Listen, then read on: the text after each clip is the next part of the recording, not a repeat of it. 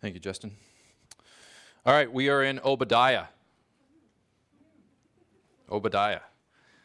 In shortest book in the Old Testament, 21 verses. We're going to cover all 21. Massive task before us today. So you can turn there. Now, there are a couple of related questions or issues as we've been going through the minor prophets that have come up, perhaps you have crossed your mind, that we haven't really had time to dig into much. And this is especially the case if you're used to, like most of us, we probably spend most of our time reading the New Testament. And then when you turn to the Old Testament, you turn especially to the minor prophets, there are some things you notice and that lead to some questions. So one of these is that it seems in the Old Testament that God seems to often work along ethnic or national lines.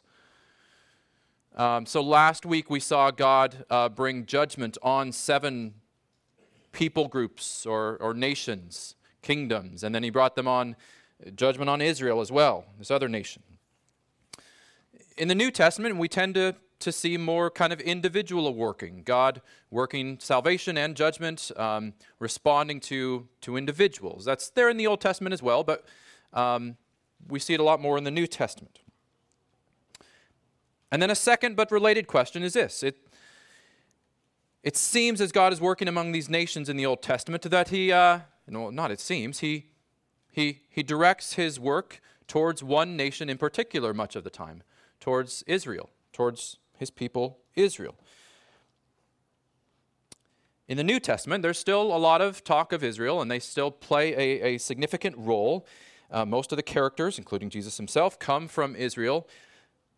But God's people now, as we read through the New Testament, encompasses people from all nations and tribes and tongues, something called the church. And this church now has this role of being God's witnesses to the earth, being this primary means through which God is revealing himself and his purposes and drawing people into his people. So how are we to understand this seemingly differences, these changes, as it were, between reading the Old Testament and reading the New Testament? Does God change? And then where does Jesus stand in this? How does Jesus what role does Jesus play in fulfilling, and what does that mean?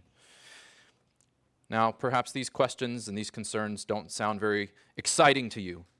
Perhaps you wonder how relevant they really are, but they really are.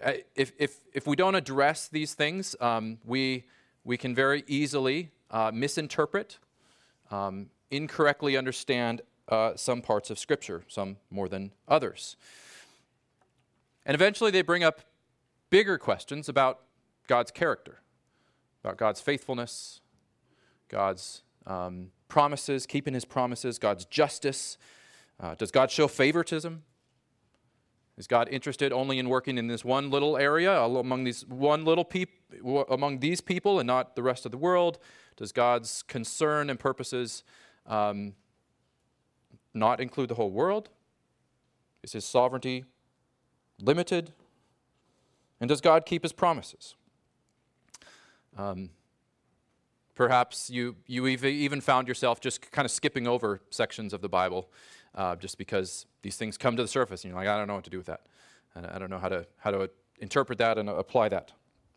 So again, these things have come up in the last few weeks, and we haven't had the chance to really dive into them as we're covering some of the bigger books. But today we're in Obadiah, and we have the chance, and we need to dive into this a little bit more, some of these questions. Okay, so Obadiah, 21 verses. We're not going to answer, these are big topics. There's a lot to say on them, and there's a variety of views on some of this stuff. We're not going to answer all of the questions and get into everything, but hopefully give you some sort of framework for understanding these things. Okay, so let's start at the beginning, because that makes sense. Obadiah 1. There's no chapters, as you'll notice in Obadiah. It's just Obadiah. Verse 1. The vision of Obadiah. Thus says the Lord God concerning Edom, we have heard a report from the Lord, and a messenger has been sent among the nations. Rise up, let us rise against her for battle. Okay, so the concern, the focus of the book of Obadiah is largely on the people of Edom, or the Edomites. And the Edomites are significant because they are distant relatives of the Israelites. The Edomites come from Esau. Probably heard the name Esau, Jacob and Esau. Jacob was the grandson of Abraham, Isaac, Jacob. Jacob is also who God renames Israel. So Jacob and Esau are twins. And we need to understand a bit of the history between these twin brothers and the people that come from them to grasp a lot of stuff, but especially what we're going to see today in Obadiah.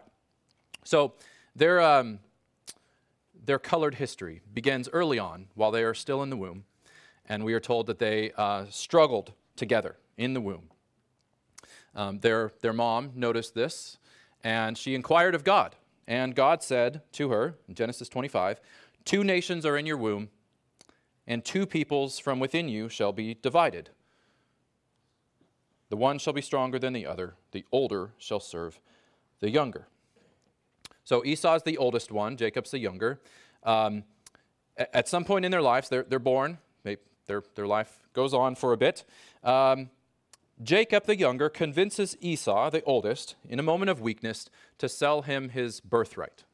Now, we don't really deal with birthrights today. Birthright in this time meant that that you would be the head. It was given to the oldest son in a family and meant that you would be the head, the leader of that tribe going forward. You would kind of carry on the family line. You also received a double portion of the inheritance. Later on, Jacob then continues to get some things that weren't really his, and he deceives his father, and he receives his father's blessing that was supposed to go towards Esau, but is given to Jacob, the younger. So Jacob now has the birthright and the blessing that were originally supposed to go to Esau. And through this very human series of events, the promises that God had made to Abraham, that God was going to make a great nation of Abraham, was going to make his descendants as numerous as the stars, and through them bring blessing to all the families of the earth. This grand promise and covenant that God had made to Abraham and then to Isaac now get passed on not to Esau, but to Jacob. And God will repeat these promises to Jacob, this covenant. Jacob will now be the line through which God eventually comes into the earth in the person of Jesus. Okay? So very human series of events like deception, trickery, weakness, all of this stuff, but God uses this to bring about, to carry on the line through Jacob, who becomes Israel. Okay, so that's the beginning of this relationship between Jacob and Esau. And as the Lord said, this division would continue in the people that came from them, the Israelites and the Edomites. And we see a lot of examples of this in Scripture. So as the people of Israel are coming out of Egypt, they've been in Egypt in slavery for a while, they're going to the promised land, and right in their way is Edom and the people of the Edomites. And they say, hey, can we pass through your land? And the Edomites say, no, sorry, we were not going to let you just pass through our land. Years pass by, Israel gets into the promised land, they get a king, Saul and then David. Both Saul and David go to war against the Edomites and win victories against the Edomites. Towards the end of Saul's life, he turns away from the Lord, and God, in judgment, brings an Edomite, Hadad is his name, as an adversary to punish Saul. About 150 years later, the people of Israel are now split into 2 kingdoms, as we've seen, Israel in the north and Judah in the south. And Judah, King Amaziah of the southern kingdom of Judah, goes to battle against the Edomites, and he kills 10,000 of them, and then he throws another 10,000 of them off a cliff. So really just, this is going well, this relationship here. And then finally, both nations are at one time threatened by the Babylonians, and they actually get together, and they're like, hey, maybe we could get together and do something about this threat together. But at the last minute, the Edomites pull out, and they actually end up joining up with the Babylonians and use the situation to their advantage to get some of the land that Judah had. And that, as far as we can tell, is the immediate context for Obadiah. That has just happened, and then God has this message to Edom through the prophet Obadiah. So we're going to read that a little bit, but I want to point out something really important here to notice. In all of this, we're not dealing with one righteous, godly nation and one unrighteous, ungodly nation. If we were to go back to Jacob and Esau, in their cases, we are not dealing with one exemplary, godly brother and one just wicked, evil brother. Scripture does nothing to hide Jacob's sin and deception, does nothing to hide or downplay Israel's sin and their wickedness, as we saw last week. So God's sovereign choice of Jacob over Esau and the people of Israel over the people of Edomites has nothing to do with any inherent righteousness or greatness in either Jacob or the people of Israel.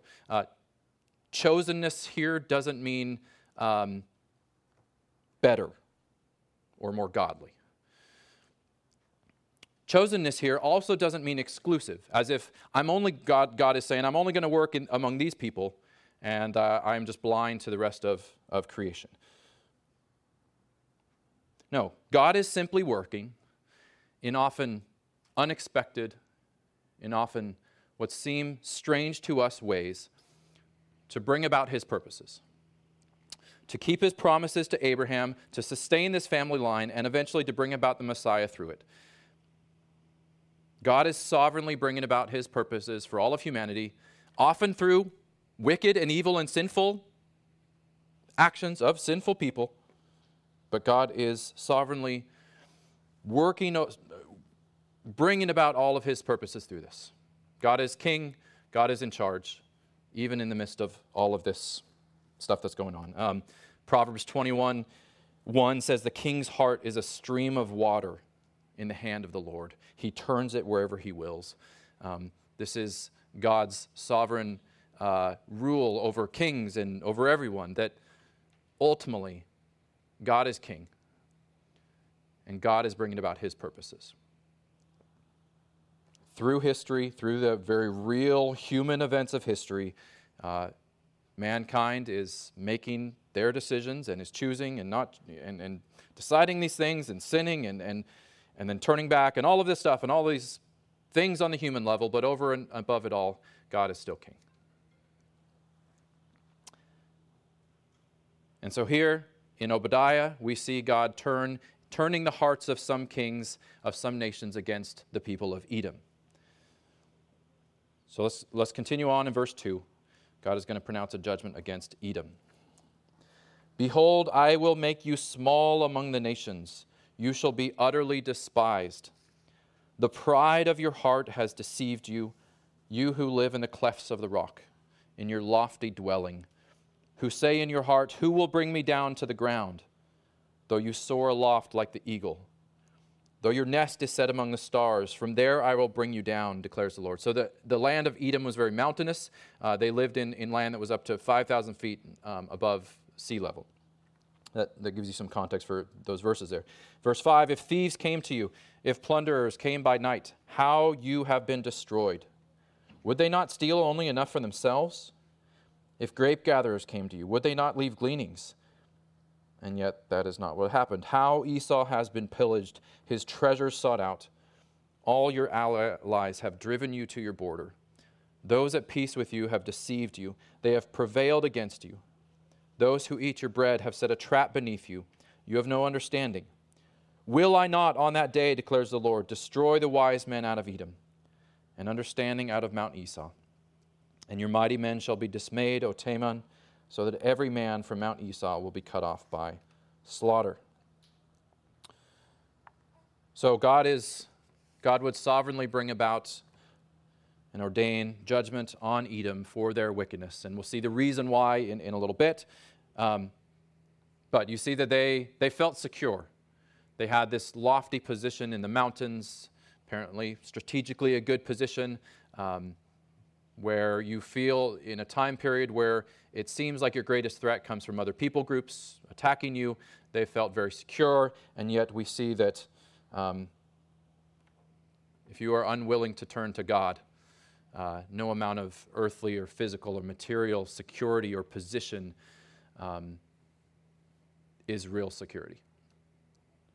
God will execute justice for them. And then God makes very clear the reason for Edom's judgment. Verse 10. Because of the violence done to your brother Jacob, so the Israelites, shame shall cover you, and you shall be cut off forever. On the day that you stood aloof, on the day that strangers, most likely the Babylonians, carried off his wealth, and foreigners entered his gates and cast lots for Jerusalem, you were just like one of them. But do not gloat over the day of your brother and the day of his misfortune. Do not rejoice over the people of Judah. In the day of their ruin, do not boast in the day of distress. Do not enter the gate of my people in the day of their calamity. Do not gloat over his disaster in the day of his calamity. Do not loot his wealth in the day of his calamity. Do not stand at the crossroads to cut off his fugitives.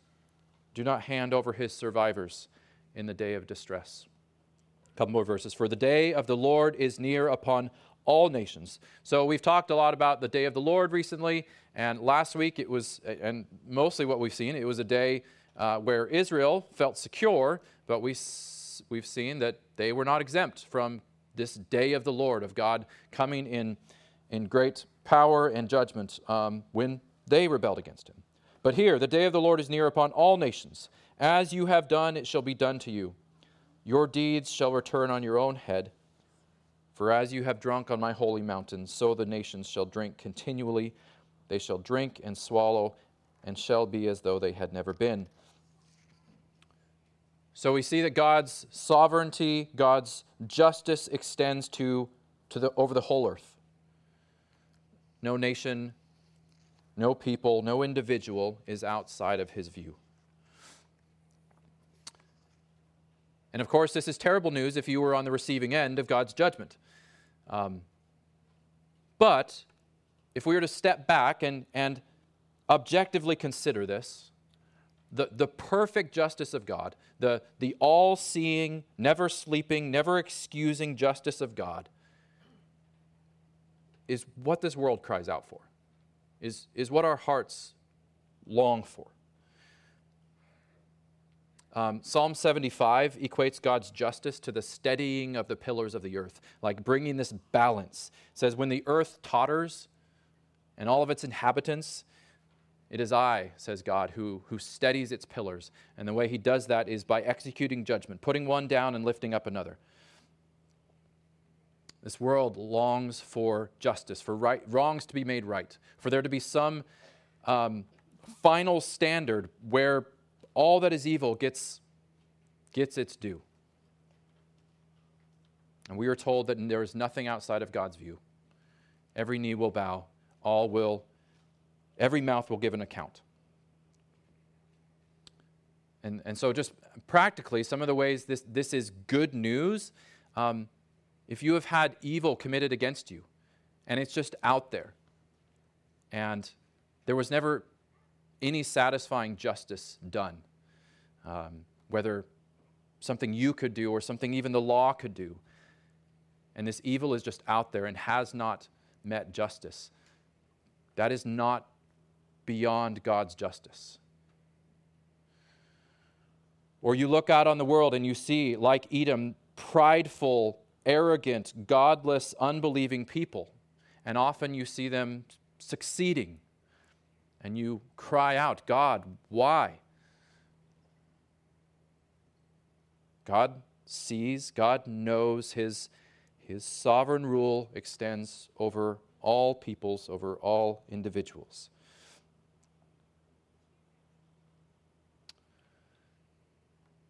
And yet, as we've seen time and time again recently, God would prefer that we would turn, that all would turn to him. And he would shower them with grace and kindness and tenderness. And we see that this heart of God is not only directed towards Israel, or is not only directed towards us who might be in church today. This is God's heart towards everyone. There's a passage that I came across this week where God pronounces judgment against Moab, not his people Israel. God pronounces his judgment on them for their sin, but then later on he wails and cries out for having to bring this justice on them. He would prefer that they would turn and repent. Just to be clear, nowhere in Scripture does God wail and cry out when he has to show mercy. He delights in showing mercy. If only they would turn. He will bring justice against unrepentant sinners, then and now, but he would prefer to wrap his loving arms around us. And what this does is enable us to be humble and yet confident at the same time. Humble because we rest in grace. If we have genuinely turned to God, our position is completely, as we're just saying, in grace and grace alone. There's nothing that we can credit in ourselves. It keeps us humble because as we see and experience the evil and pride and unbelief around us, again, we know that it is only by the grace of God that we have been led to repentance. And humble as we pray even for our enemies, those who hurt us. And yet at the end of the day, we can also be confident because we know that God will be just. God will bring perfect justice over the whole earth when it's beyond our power, when it's beyond the power of the law, when there is no making right of wrongs that have been done to us or others. God is still in control. God will bring justice. We see the certainty of God's rule, of his plan, of his purposes in these last verses of Obadiah. And we see that the history is not just kind of going on its own. No, God is ordaining history to go in a certain direction. Specifically, he is bringing about his eternal plan to display his grace and glory to the world. Verse 17. But in Mount Zion there shall be those who escape, and it shall be holy. So Mount Zion is another name for Jerusalem, the city of the Israelites. And the house of Jacob shall possess their own possessions. The house of Jacob shall be a fire, and the house of Joseph a flame, and the house of Esau stubble. They shall burn them and consume them, and there shall be no survivor for the house of Esau, for the Lord has spoken.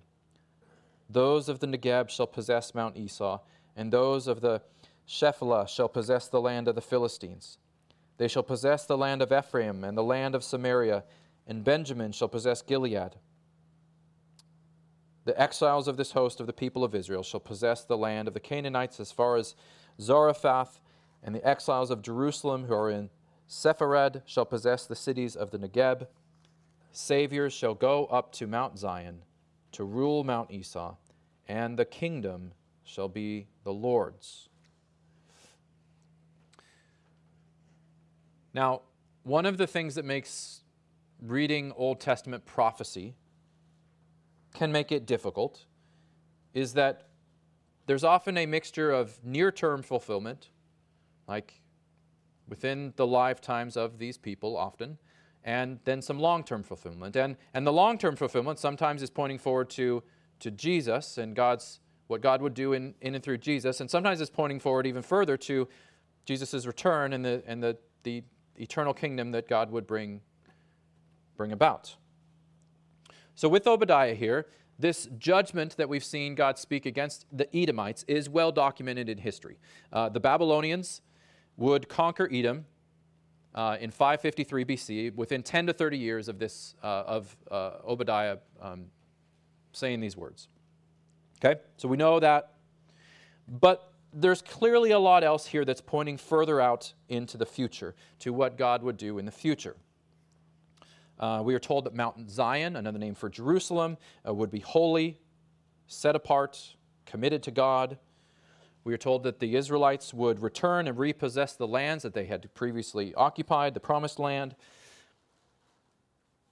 And most significantly, we're told that the kingdom shall be the Lord's. Now, there are different interpretations of prophecies like this. Some see them relating to a purely ethnic Israel, not that God would save and bless every Israelite regardless of their faith in Jesus, but that he would yet and he will yet save a remnant of Jews chosen by grace, as Paul says in Romans 11, just like every other believer, and they will be restored to their promised physical land. Others see these promises as being extended out to include all those saved by grace, that Jesus is the true Israel, the true and better Israel, the true Son of God who perfectly obeys the covenant and the law, and that all of those who would come to God through Jesus, through faith in him, Jews, non-Jews, are grafted into the people of God and are part of true Israel.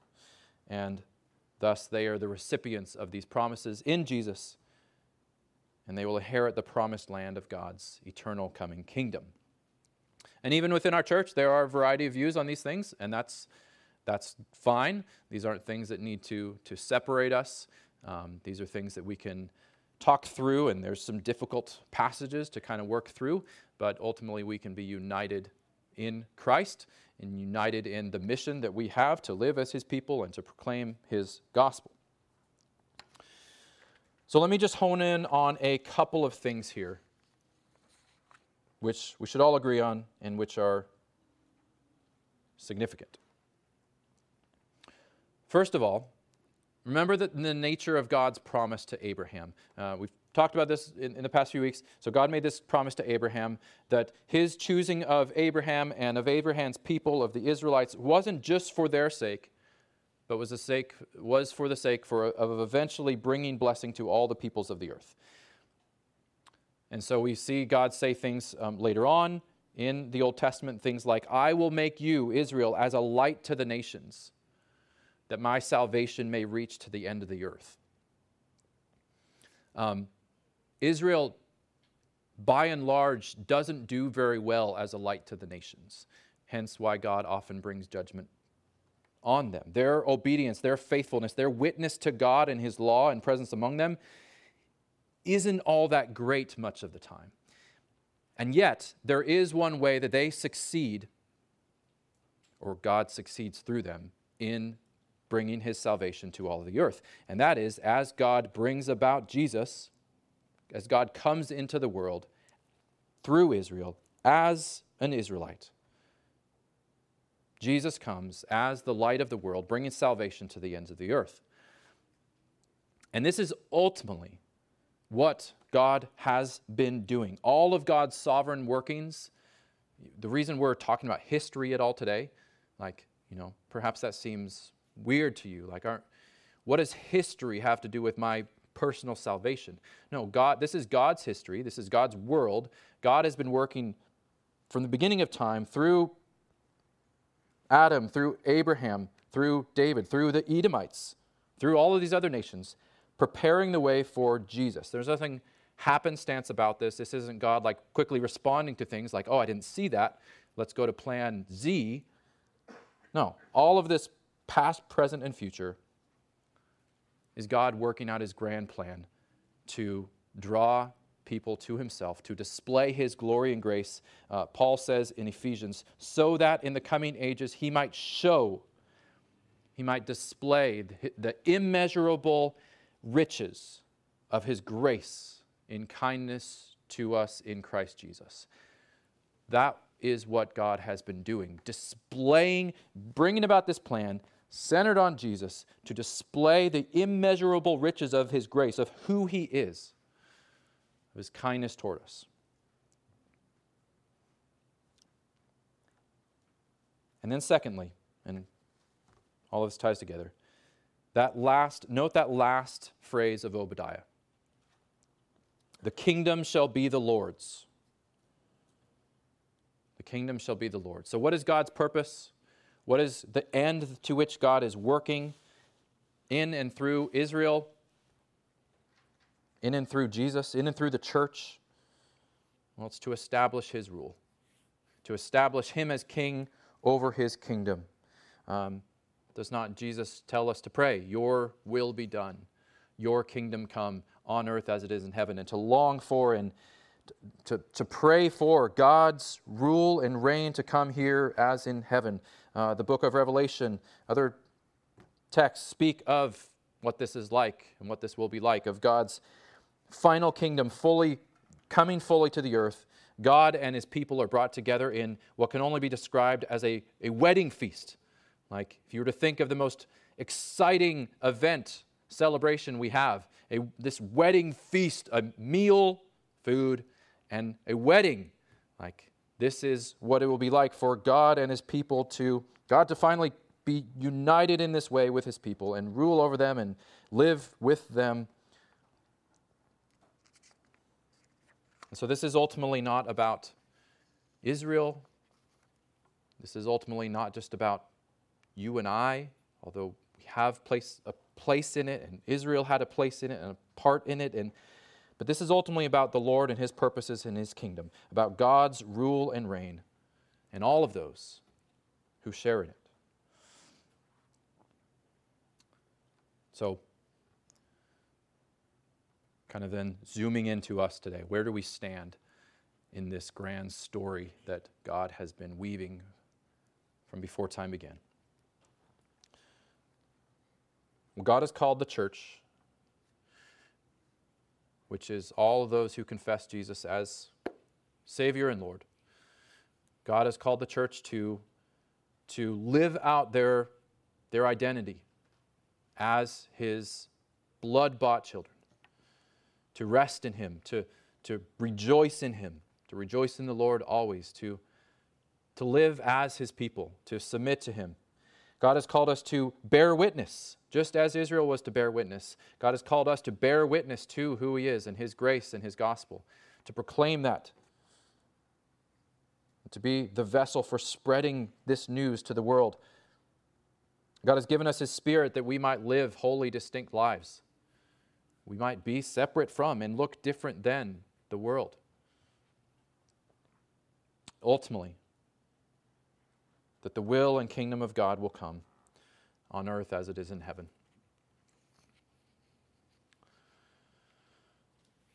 Let's pray.